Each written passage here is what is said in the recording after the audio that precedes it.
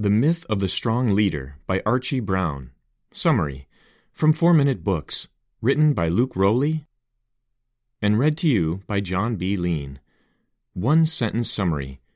The myth of the strong leader reveals why being a bold, charismatic leader might not be all it's cracked up to be, even though people tend to think of good leaders in this light, and explains how these individuals rise to power and some of the consequences of it happening on an international scale. Favorite quote from the author, quote, "A leader who loses the confidence of a large proportion of senior colleagues can hardly survive in a democracy." Archie Brown. If I asked you whether you wanted to live in a democracy or a totalitarian state, which would you choose? Most people would probably pick a democracy, but virtually everyone, no matter what kind of government they want, would prefer that the person in charge is a strong leader. Why? Part of the reason is the media. Political news tends to focus on what this or that leader did or said rather than showing all of the people who help run the government behind the scenes. This makes it seem like there is only one powerful person calling all the shots. This gives us a skewed idea of what makes a good leader. We also forget what qualities actually make an effective leader, like the ability to compromise and listen. The Myth of the Strong Leader, Political Leadership in the Modern Age, by Archie Brown, gives a convincing argument as to why it's time to give up on the myth that a strong leader is better. He draws on countless examples from history to teach us what makes someone a sensational leader. Here are 3 of the main ideas from the book. 1. We have a deeply skewed idea of what it means to be an effective political leader. 2. A truly good leader needs to be humble and knows how to listen to people. 3. The people who become the most influential leaders usually employ a collegial style of leadership. Ready to see why a strong leader might not be so great? Let's go. Lesson 1. The way we as a society view good political leadership is fundamentally flawed.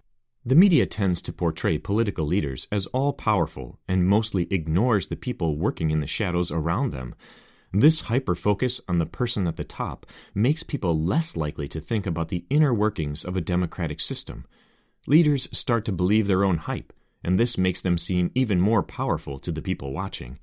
For example, former British Prime Minister Tony Blair wrote in his autobiography that it was him who single-handedly won 3 elections, and he gave no credit to the Labour Party. In addition, the public has a mistaken idea that the well-being of their country is dependent on the strength of the character of their leader. Politicians try their best to appeal to this idea, particularly when elections roll around. Politicians commonly call political opponents weak and make people view politics as survival of the fittest. While it's certainly true that someone who isn't able to stand up for themselves probably won't do great as a politician, there is far too much focus on strength alone.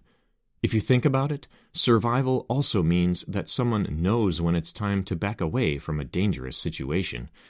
The author believes that the misconception that we need one strong-willed person running a country means that society is increasingly being pushed toward totalitarianism.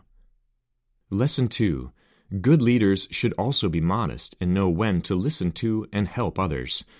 So what are the qualities that a true leader needs? One vital skill is modesty. This allows a leader to take constructive criticism and be better at negotiating with other political figures. Expertise is a vital skill in leadership, but unfortunately no one person is good at everything. This is why a great leader understands how to listen to the people around them who know more about something than they do. Their circle of advisors needs to include people from a variety of specialties for their expertise to make decisions. One of the reasons Britain's Margaret Thatcher was so successful was that she was very good at utilizing the experts around her. Sure, she did have some strong traits, but she was humble enough to do her research and take advice. She exercised power, but frequently consulted with knowledgeable experts first.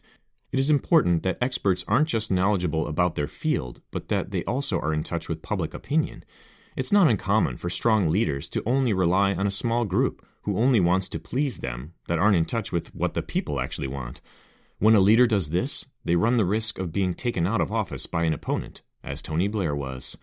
When he was Prime Minister, Blair created a divide between himself and Gordon Brown, the Chancellor of the Exchequer.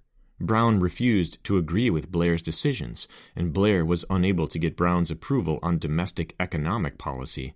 This ongoing conflict and the Labor Party's growing support for Brown led Blair to resign as Prime Minister. Lesson 3. Some of the best leaders in history led with what is known as a collegial style of leadership. Collegial leadership is all about sharing responsibility and working as a team. Leaders receive support from their colleagues, and they have the ability to manage them in an effective way. An example of this style of leadership is Clement Attlee's government during 1945 to 1951. His government was in charge of establishing Britain's National Health Service. He appointed capable and experienced ministers and encouraged them to work as a team, despite them not always agreeing on everything. He also was sure to utilize the skills of each of the cabinet members as best he could. This showed that the most effective way to work with subordinates is to gain their respect.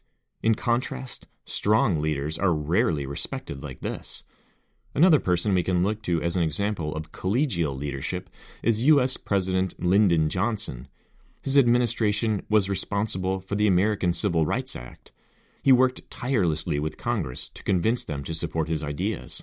This meant he spent far more time with the politicians around him than alone in the Oval Office giving commands. It was under his leadership that the U.S. saw the creation of both Medicare and Medicaid. This move essentially placed him as one of America's best presidents. When you think about it, this style of leadership truly embodies what democracy is. It should be a place where people can share ideas and work together to accomplish a common goal. The Myth of the Strong Leader Review. I really liked The Myth of the Strong Leader, and I think you will too. It was always hard for me to be led by really aggressive, overbearing types, and it was nice to learn that that way isn't all it's cracked up to be. I hope every leader in the world gets a chance to read this, especially politicians. Who would I recommend The Myth of the Strong Leader summary to? The 21-year-old who has dreams of becoming a CEO, and the 48-year-old that wonders why leaders these days aren't as good as they used to be. Also, every politician who is only in office to gain as much power and status as possible.